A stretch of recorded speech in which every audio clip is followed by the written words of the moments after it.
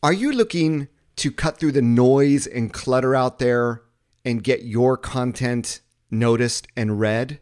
Are you looking for strategies on how to build your audience in social media despite the recessionary environment we're in? Or are you trying to figure out what subscriber channels make the most sense to drive revenue for your business? Well, if you are, then you should be pumped because today I have the amazing godfather of content marketing, Joe Pulizzi, on this episode of the Maximize Your Social Influence podcast. Welcome to the Maximize Your Social Influence podcast with Neal Schaffer, where I help marketers, entrepreneurs, and business owners grow their businesses using innovative marketing techniques, leveraging the concept of digital influence throughout digital and social media. Hey everybody, Neal Schaffer here. Welcome to episode number 176 of the Maximize Your Social Influence podcast. It's been another week. How are you all doing? Well, every week, the life of an entrepreneur, a business owner, I'm sure every one of you listening has your own story you can tell. I'd say the highlights of my last week, just to bring you along on my journey, well, I got the good and the bad. So where should I start? Yeah, of course, I can't hear what you were saying or nodding or shaking your head. We'll start with the bad news. So not all of you might have this, but when you become more influential in the world, or when your business becomes more influential in the world, you get on good people's radar, you get on bad people's radar. So I was attacked, and I'm going to explain what this is. I was attacked by a Russian, I'm going to say hacker, actually just yesterday on my website, but more specifically my email marketing. So let me explain this because I explained this to a client yesterday, and they're a startup, and if you have this issue, then obviously you've become famous enough that people want to target you. But I actually had, in the course of an hour, 500 new opt-ins to my email list. And normally you'd be jumping for joy, right? But when I was monitoring my ActiveCampaign new subscribers, I noticed that, first of all, I love ActiveCampaign because it actually shows me where people are logging in from. I get people that want to blog for my website and they have English names, and yet their countries, they're located in a non-English speaking country, right? So I can immediately say, okay, these people are trying to dupe me. But I noticed that probably out of the 500, 450 came from Russia. There were some Mountain View, Californias that were sprinkled in. But what they were doing was the email addresses were normal email addresses, but the first name that I asked for, like in an opt-in form on a website, they were putting in something like, hey friend, you'll want to check out this website where you can make, $500 a day, click here.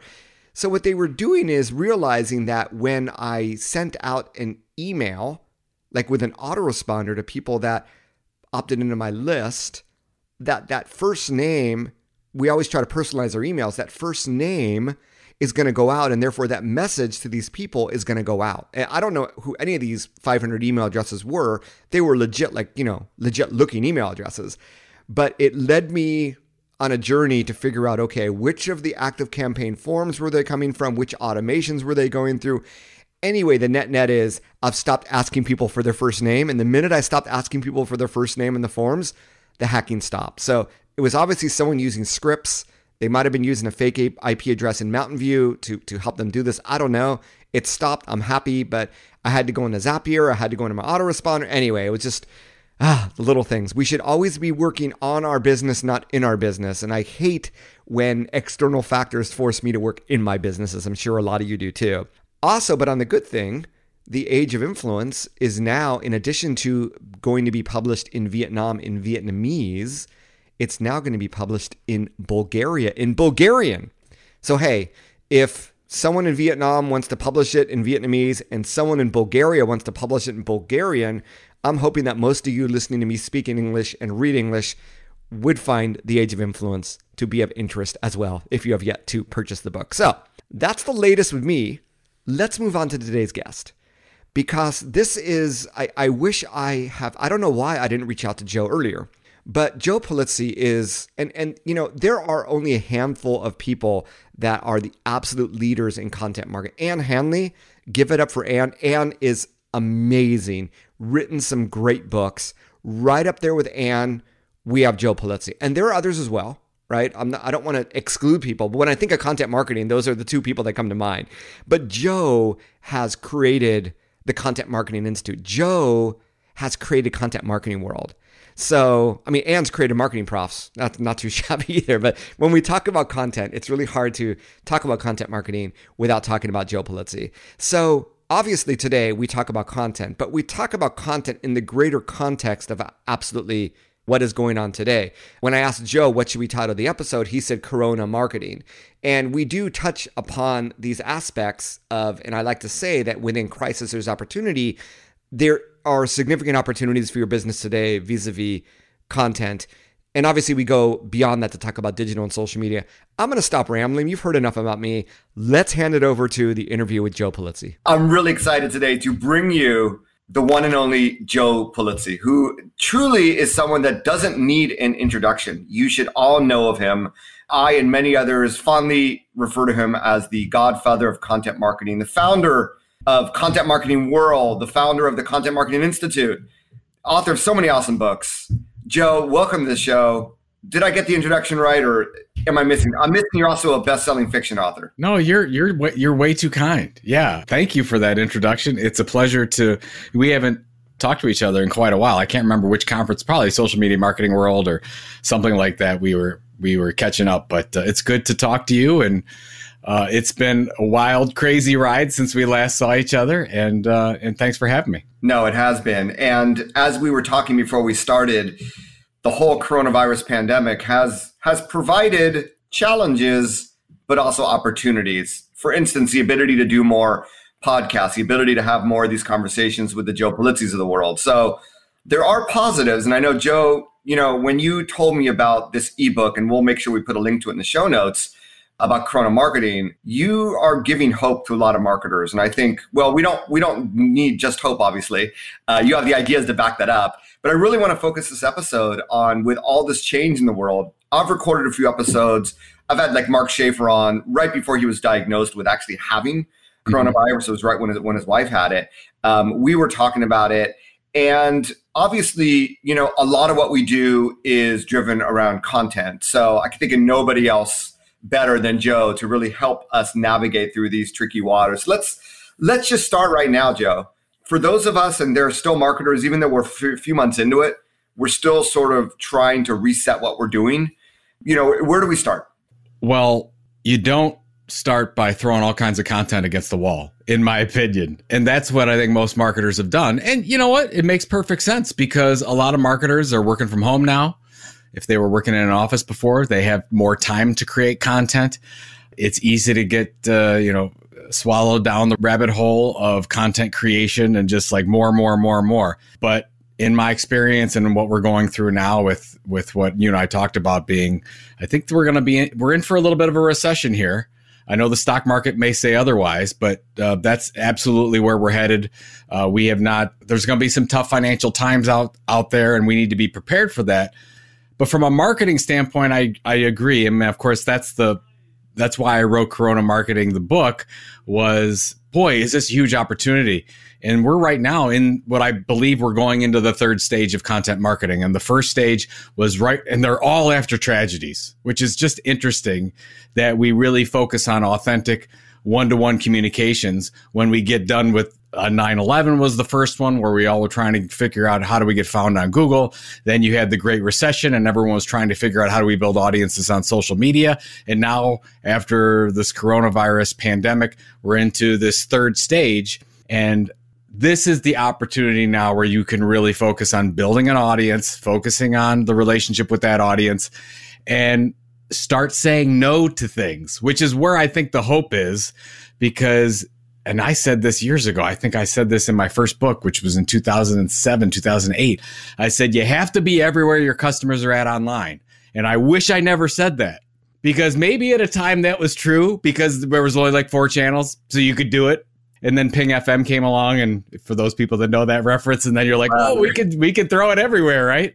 Now we need to be strategic, and now we need to start saying no to things. So this is where I would suggest, look, you have to go through every channel that you're communicating in, and you have to start saying, well, here's one where we're not doing very well, or we're not putting a lot of resources in, or we don't know what the benefits are. And it would be better to, let's just say it's Facebook. Let's say you're doing a regular content program on Facebook, because that's an easy target. You say, okay, we're going to use Facebook as a listening channel only, and we're going to divert those funds to our e-newsletter or our podcast or something like that. I'd like to see more of that done. And instead of, you and I have both been in, billion-dollar enterprise companies, and you go in and a content marketing team is doing 15, 17, 20 different initiatives. We go in there, we never go and make a recommendation to do more content. It's always like, look, you have to kill some of these things, because if you know the history of how you build a content platform, how you build a media brand, you really start with one. You start with one great thing.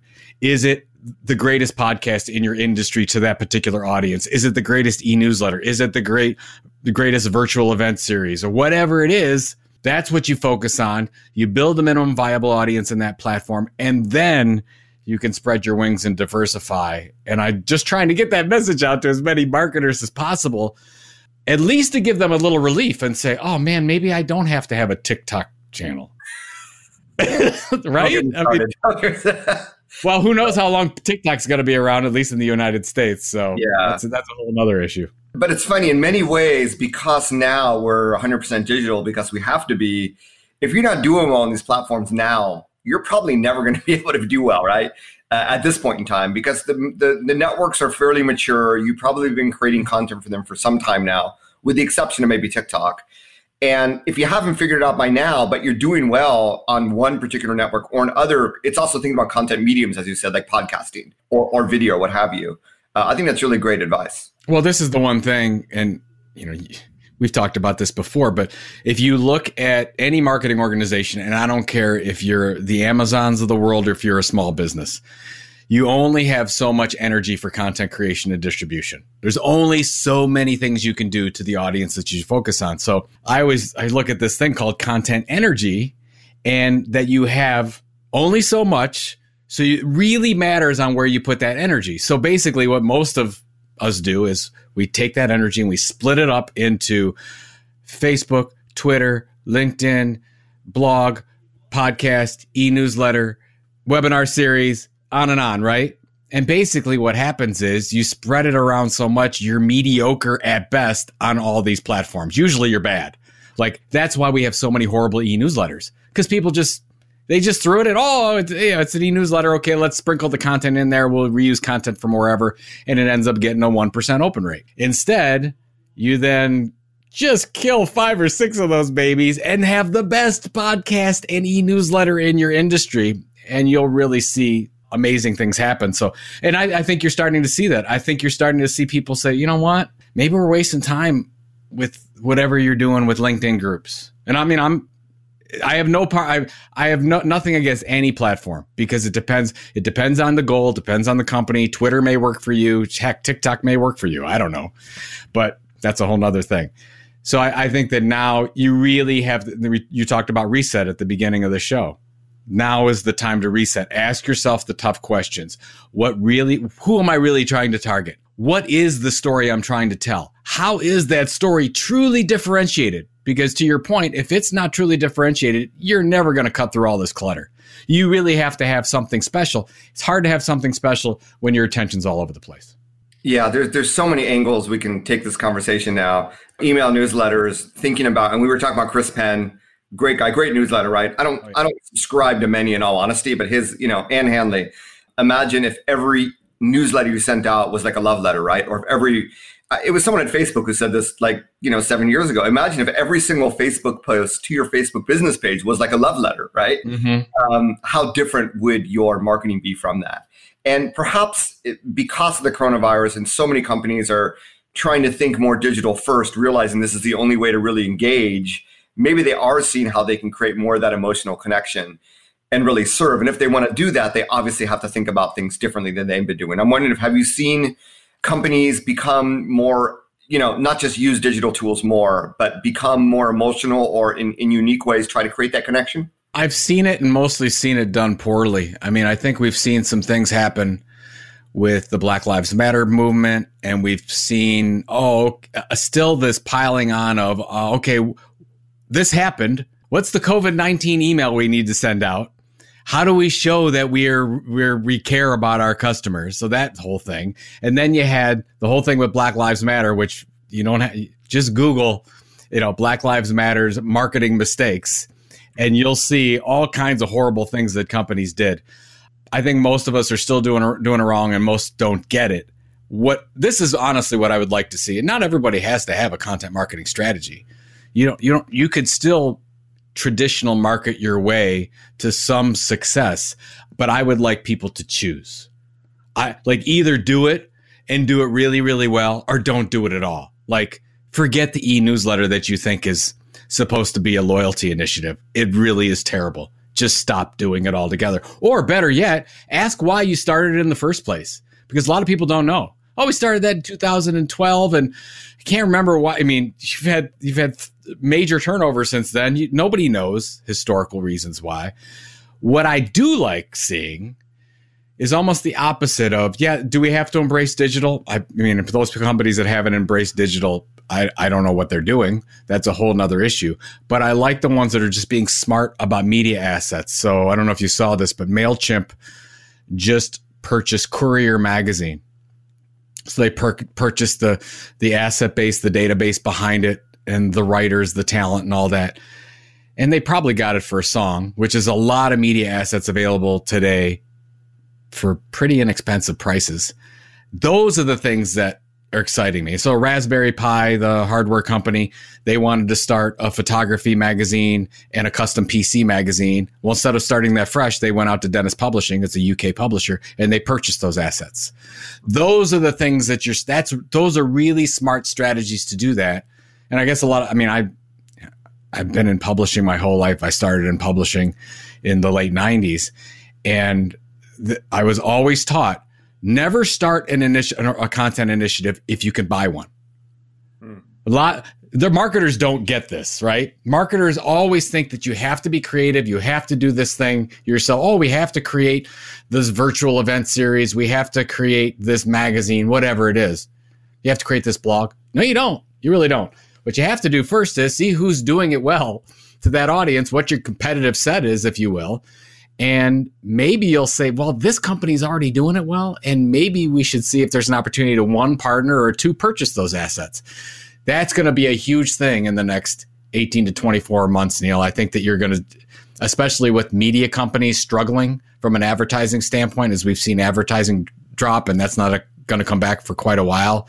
You're going to see brands come in with the venture companies, but mostly brands come in and say, hey, that would be perfect. That magazine or that newsletter or that event series is going to be perfect as a bolt-on for this division of our company.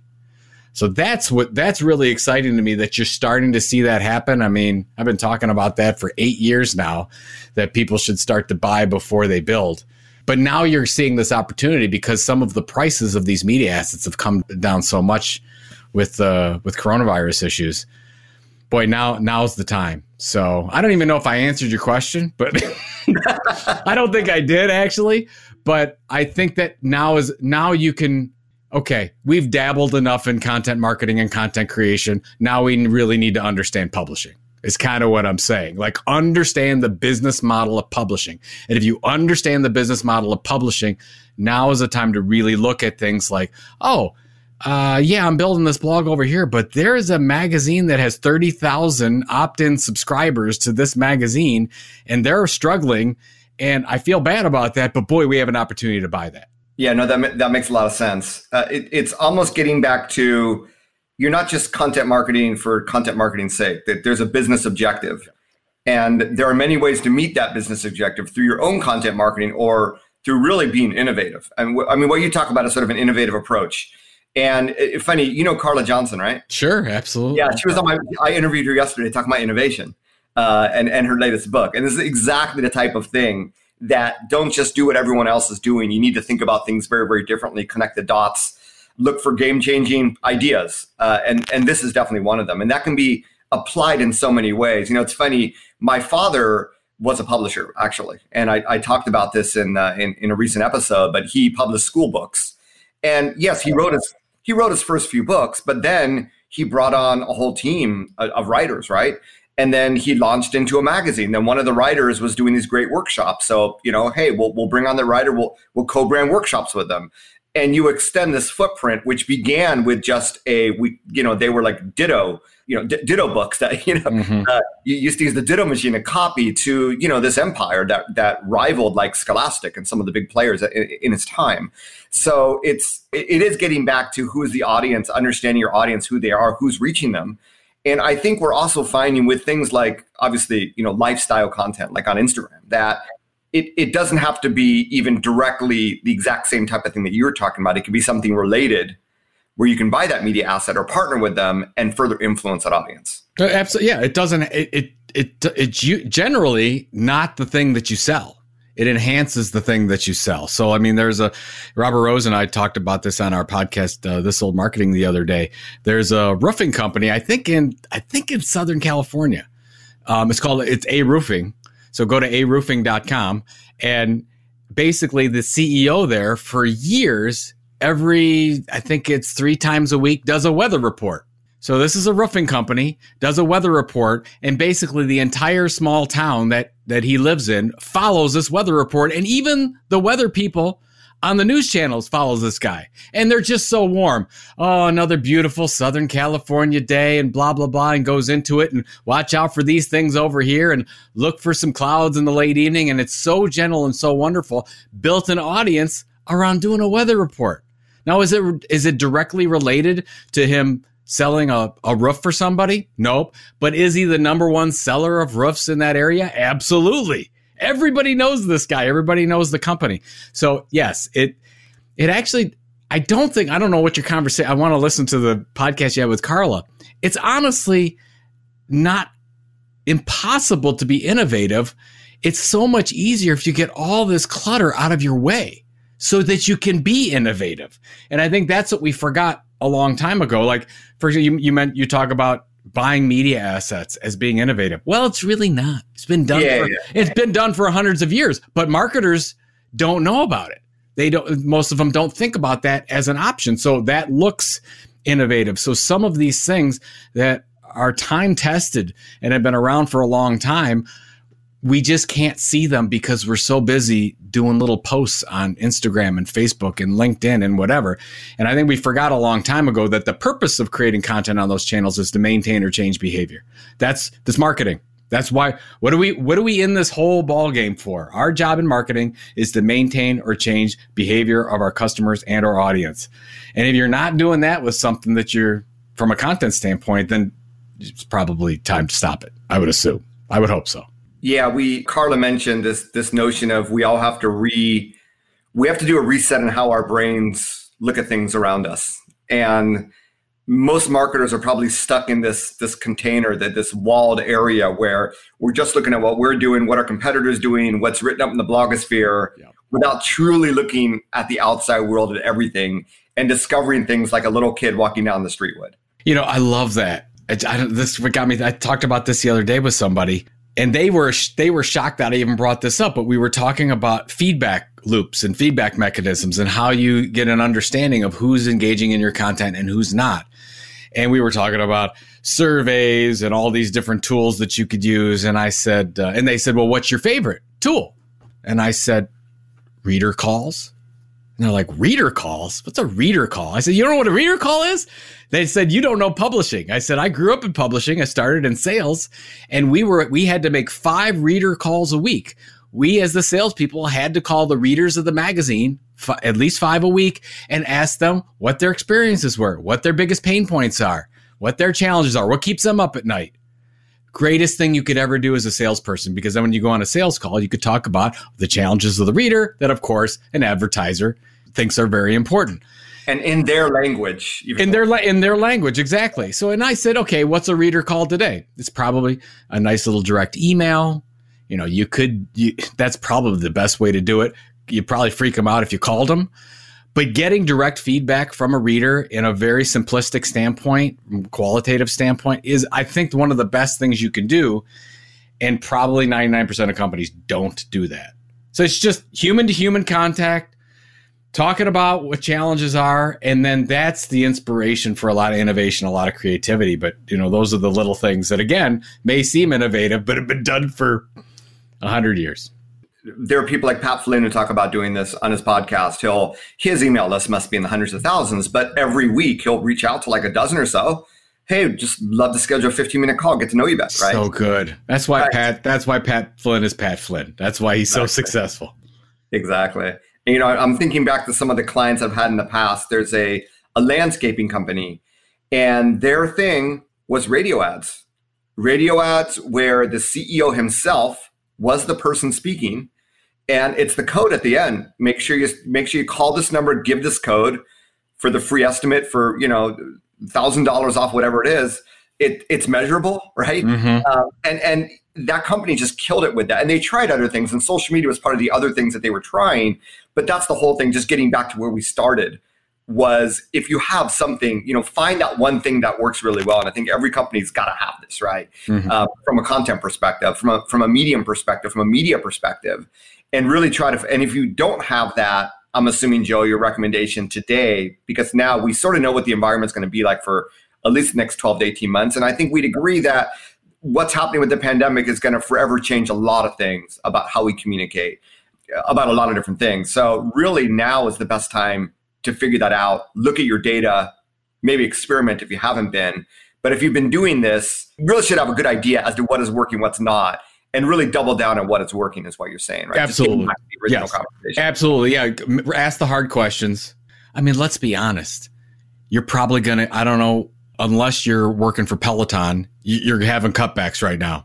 I mean, or Amazon, there's some definitely have and have not situations going on right now, but most companies are in the have not area. You're going to see some cutbacks if you haven't already. So let's ask the tough questions, spend a week or two with your team, talk about, okay, what is working, and double down on what is working. And you know what? I mean, you really have to be honest about your content. And I start some presentations off like this, and I show up just a box, like a box you get with something from Amazon in it. And I said, what if you took all your content creation, all the stuff you're sending out to your customers and audience, you put it in that box, you sealed it up, and you pitched it? I said, would your customers even notice? And honest, this has got to be, and it's a tough question, right? Because we all do a lot of work. We put a lot of effort into our content creation and distribution. But honestly, most of it could go away. We wouldn't even notice. And those are the tough decisions. And then you can come back and say, well, what would they notice? Is it that e-newsletter? Is it that podcast, that video series? Is it that workshop series we used to do? And how do we replicate that in this kind of an environment? Those are the things that you can really focus on and then come out of this thing by truly being great. Because as you said, we're going to be in this for a while, and it takes 12 to 18 months, sometimes longer, to really build an audience in one platform. If you were growing a media company today, you basically have 3 years to be profitable. You're going to hit some good audience numbers in 12 to 18 months. That's just the way the media business works. So you got 12 to 18 months, and then you can start showing, revenue generation, monetization, ROI, whatever you want to call it. Now is a really, really good time for that. Now, that said, you also have to be patient. You have to have your executive team be patient, especially the CFOs or accountants in your group that are wondering, okay, why are we doing all this stuff? So at the same time, you need an internal communications activity that goes to those people that are holding the purse strings for your budget, so that they understand why you're doing what you're doing. Why are you doing that podcast? What's the purpose? What if we build an audience through a podcast? What does that do? How are we converting that podcast to, let's say, our email newsletter or to a database? What's our hypothesis of taking those people from the database and showing that they buy more or stay longer as customers or whatever? That's, just working the program, right?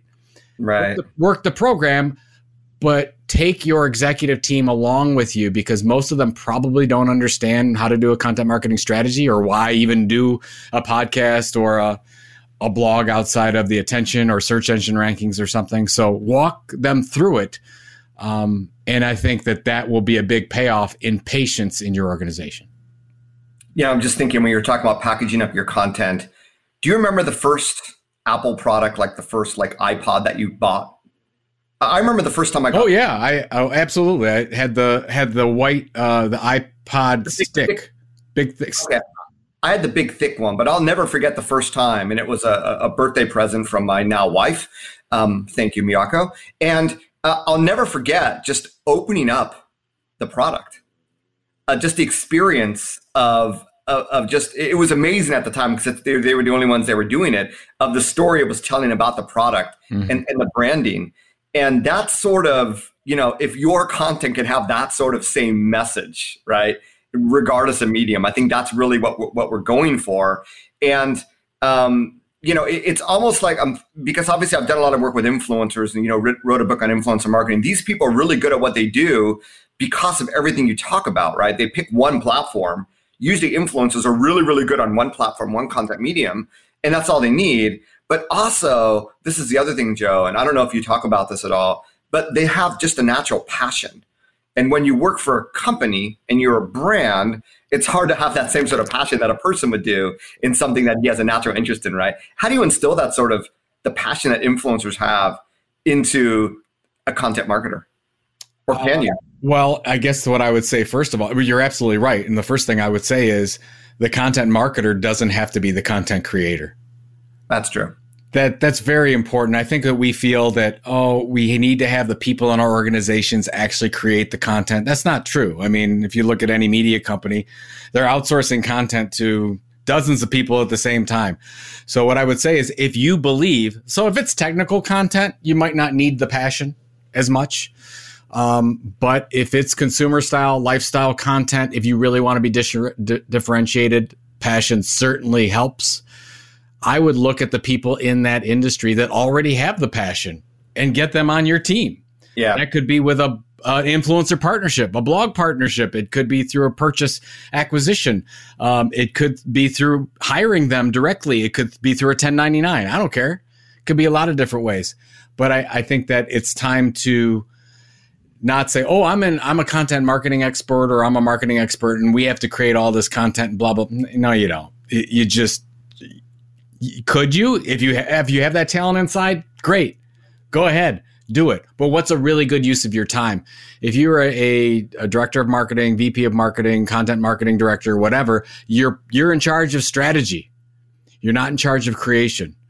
You have to say what goes and what doesn't and why you're doing it and why it's important. So think about those things first and foremost. And if you can create some stuff, great. If it makes sense with your personal mission.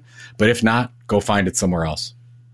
Yeah, and we definitely see that trend with leveraging, especially in B2C. I mean, really hiring influencers as content creators, and then just the whole move to leverage user-generated content. You don't have to create your own content, right? Yeah. You don't have to necessarily hire people to create content for you either if you have fans. So that's a whole different discussion. Yeah, that's another podcast down the road. But I guess the point is there are lots of options, and we should think beyond I have to do this or my team has to do this. Of editors, content creators, whatever the case is. Right. So one of the things I wanted to make sure we get to, we are going through the time here, and I want to make sure that the audience gets as many takeaways as possible from having you on here. You talked about it before we started the podcast, strategies and how to build an audience in a recessionary environment. So we talked about how to sort of cut through the clutter with content that's meaningful, impactful. Choose your mediums, choose your channels. Do one and do it really, really good. Let's now look at sort of audience development. What are you recommending to companies to do right now during this recession? The most important thing that I see is I want you to move from your followers and your fans and your subscribers on social platforms and convert those to email as quickly as you can. This is not a new thing. Us folks in the industry have been talking about this for a long time. But if you look, I've got this little chart that's called, and it's in the book, it's a subscriber hierarchy. And at the top is email. You could also think a membership site, or even like right below that, a Slack group, somewhere where you get email permission, opt-in permission to communicate with that person on an ongoing basis. Right below that is print subscription. Why is that so important? Because people will subscribe to get something in print and answer like 3,000 questions for you about who they are if you're going to give it to, you're going to give them the magazine for free. So print, still a wonderful database building activity, audience building activity. And then basically all the other ones, you're renting land. And there's nothing wrong with renting land. You know, you're the expert on influencers. Influencers rent land. But really smart influencers that are building a business model, they take like, the Vlog Brothers, let's say the Green Brothers, where they say, okay, great, we built this YouTube platform. And then they started building all these things where they were getting email information from people. And then they built this incredible business model. And just, if you don't know about the Vlog Brothers, look it up sometime. Hank Green, by the way, just wrote a great book that everybody should read. So convert those subscribers and go up the chain so that you have that database information yourself. That's the number one thing that I could tell people, that especially with all these privacy regulations going on, and then you've got issues with what's going on with Twitter and their subscription program, and what's going on with Facebook. Are regulations going to happen to that? And are we going to see some of these go the way of Google Plus? We don't know. But I want everyone to act like that's going to happen. I want you to act like if you have, let's say you have an audience on YouTube, I want you to act like that audience will not be available to you in 6 months. Like if that was the case, what would you do? You probably would have them subscribe to something else, an email newsletter, a membership program, an exclusive, whatever it is, right? That's what we have to start thinking of, because right now, the fact that we believe that those are our fans and followers, that's not true. That those are YouTube's fans and followers, and Facebook, they're just letting you borrow them right now. And I get scared that those things are going to go away in the next couple of years. And then marketers are going to be holding the bag of, oh my God, we had all these assets and content. And what's going on? It's happening with TikTok right now. I know some of my friends have really young kids, and one of the girls spent the entire Saturday downloading all her content from TikTok because she was afraid it was going to go away. Well, that could happen on any platform at any time. So, and I hate to say that, I don't want to be morbid about it, but it's true. And Google, and you have a great example that with Google Plus that already happened. So, or MySpace. So I was a MySpace influencer, man. Just saying. Yeah. Hey. But we have historical perspective, and yes, it has happened. And it's funny because I've been talking a lot about this digital first mentality for those companies that weren't there to begin with. And where do you meet your audience that are digital first? Well, they're either searching, they're on social, or they're reading emails, right? And people, email marketing is not sexy, but it still delivers. And there's so much data that shows it delivers the greatest ROI for many reasons, some of which you mentioned there. And people forget, I go back to that first inbound marketing book. Social were sort of the areas where you wanted to go to at the end of the day, bring people back to your website, right? Mm-hmm. And when you bring people back to your website, you want to convert them to keep in touch if they don't become a customer, which is the email. So it's so, and then the SEO efforts is the same. Yes, you do SEO to get your content found, but to come to your website, to get the email just and get them in the funnel. So it's such a fundamental thing. I have seen, Joe, I'm sure you've seen a lot of so many brands now. All of a sudden, I'm getting emails from them, right? Yep. I never got an email from them. Isn't it something? It's really gone nuts. And we've been talking about this forever, and they finally got it. It reminds me, what you just said reminds me of that point in The Firm with Tom Cruise, where he walks in to the Maralto, I think it's the Maralto brothers, and he had the whole thing on mail fraud. And he, because basically instead of getting charged with all kinds of horrible crimes or dying, he had this whole thing on mail fraud with his law team. And he gets back to the FBI and he says, you don't know what you have here with this whole mail fraud thing. It says, it's not sexy, but it has teeth. That's exactly what email is. It is not sexy, but it has teeth. It is probably the most important thing you can do as a marketer. And I think, to your point, a lot of brands are waking up to that. And I think, just tying that back into the original point we were talking about the different content mediums, what have you, with everybody now trying to do email, like everybody launching a Facebook page or a TikTok account, now's the time to really craft it to make sure that your emails get read. And obviously, I don't know what marketing tool you use for email. I use ActiveCampaign, and any sophisticated email marketing tool with the personalization capabilities, with the automation, you can be really, I don't want you to go too much in the automation if you lose that personalization. So you always want to check it, but you can have pretty savvy. You can use it as a way to really facilitate personalized communication in a compelling way than if you're still using that free version of MailChimp, for those that may not have moved on to bigger and better. No, you're absolutely right. But you could also, to your point about passion, just be personal is the other thing. Just be a human being. And stop it with all the regurgitated content, and stop it with all the content you think that the sales team wants you to get out. This might be your only chance ever to get them to subscribe to your e-newsletter. And that might be it. So you got to make it count. So this could be, like, I want you to think this could be my last chance. Make it amazing. Make it remarkable. Be the purple cow, right? That Seth Godin talks about. It's not rocket science. You just have to do it. Just have to want to do it. No, that's awesome advice. One other thing that before we started recording, you mentioned the different subscriber channels that make the most sense to drive revenue.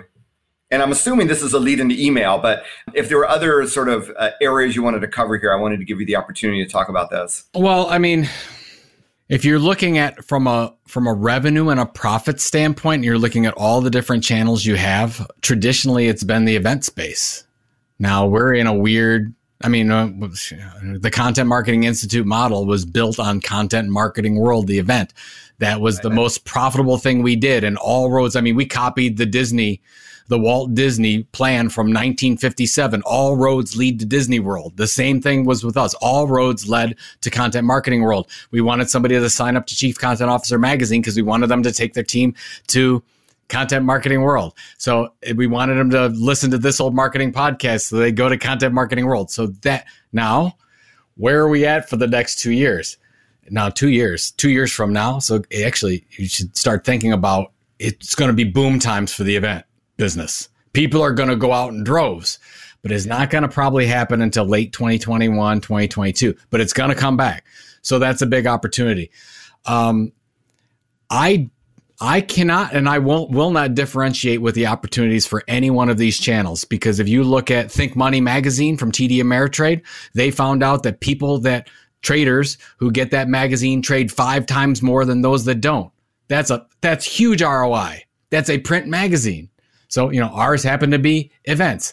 We see major things happening with podcasts, email newsletters, of course. So again, I think it comes back to the beginning of the conversation is what's the one thing that you can do great? And if you can really do great and you can get people to watch, read, listen to that thing that you're doing every day, every week, every month, whatever it is, and then can show the behavior change, which might take some time, that's the channel for you. That's what I would say. Don't just go to one because that's the revenue first line. If you're just thinking about pure monetization as in revenue dollars, traditionally media is all about subscription programs and event programs. But for marketers, it's absolutely different. That e-newsletter or that podcast could be the thing that takes you to the next level.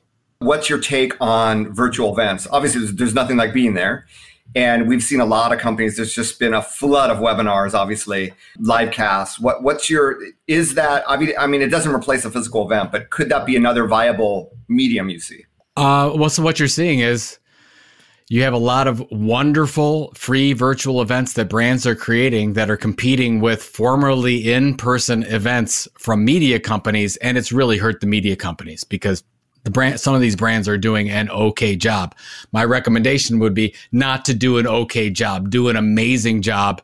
And I've seen a little bit of Olay, at least in the marketing space. Some of these virtual is like a little bit of Olay, a little bit of okay, get this person on. Doesn't have to be perfect. 20-minute Q&A, whatever. I'm like, really do something great. You don't have to have 12 sessions a day. Do 3 remarkable sessions.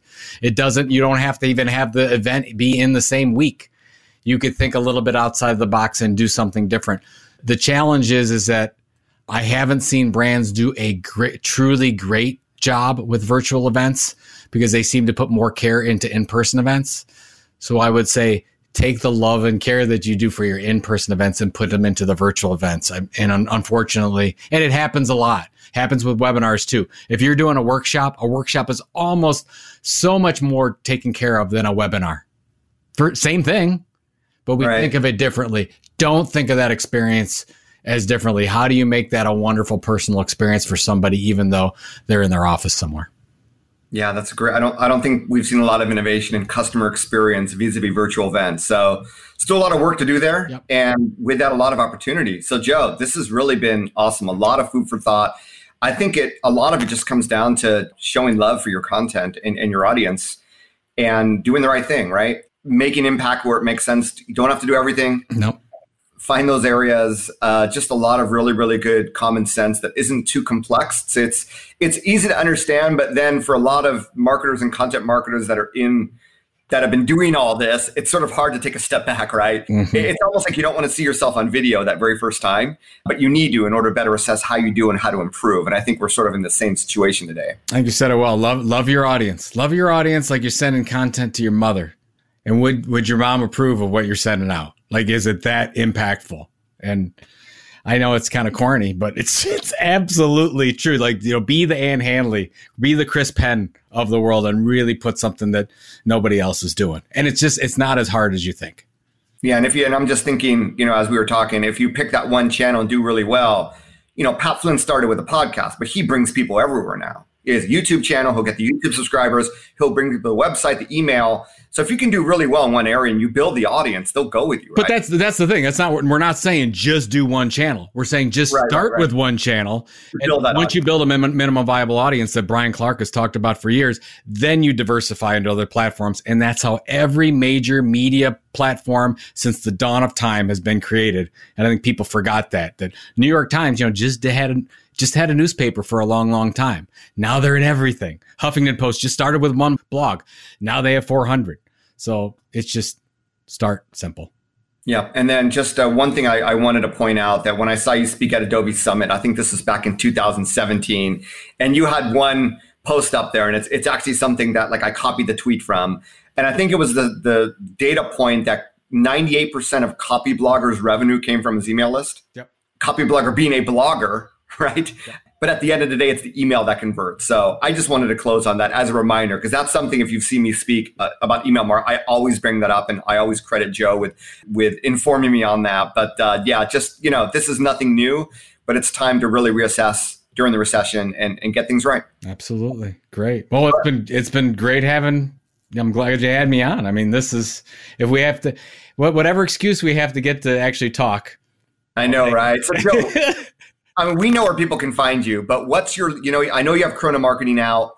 I know obviously you have a best-selling fiction book out. What else are you working on that we should be on the radar? Well, the next thing that's coming out in the spring, I've got the new edition of Content Inc. So Content Inc. is the book I wrote in 2015, and it talks about the business model of content marketing. We discussed some of it here. So that's out in the spring. So anybody that wants, more information on what I'm doing, just go to Joe Pulizzi, PULIZZI.com. And as you said, I've got a newsletter and podcast and all that stuff, but coronamarketingbook.com is where you get my new book for free. So I hope you enjoy it.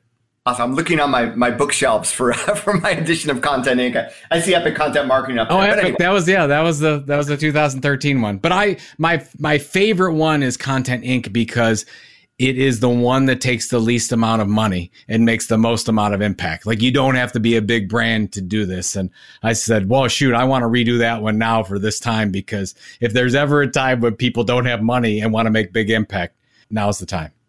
Yeah, and there's a whole other episode we could talk about. You don't necessarily need to create new content. There's a lot of value in revising and repurposing old content. But anyway, you'll have to buy Joe's books. I guess start with Content Inc. based on that recommendation.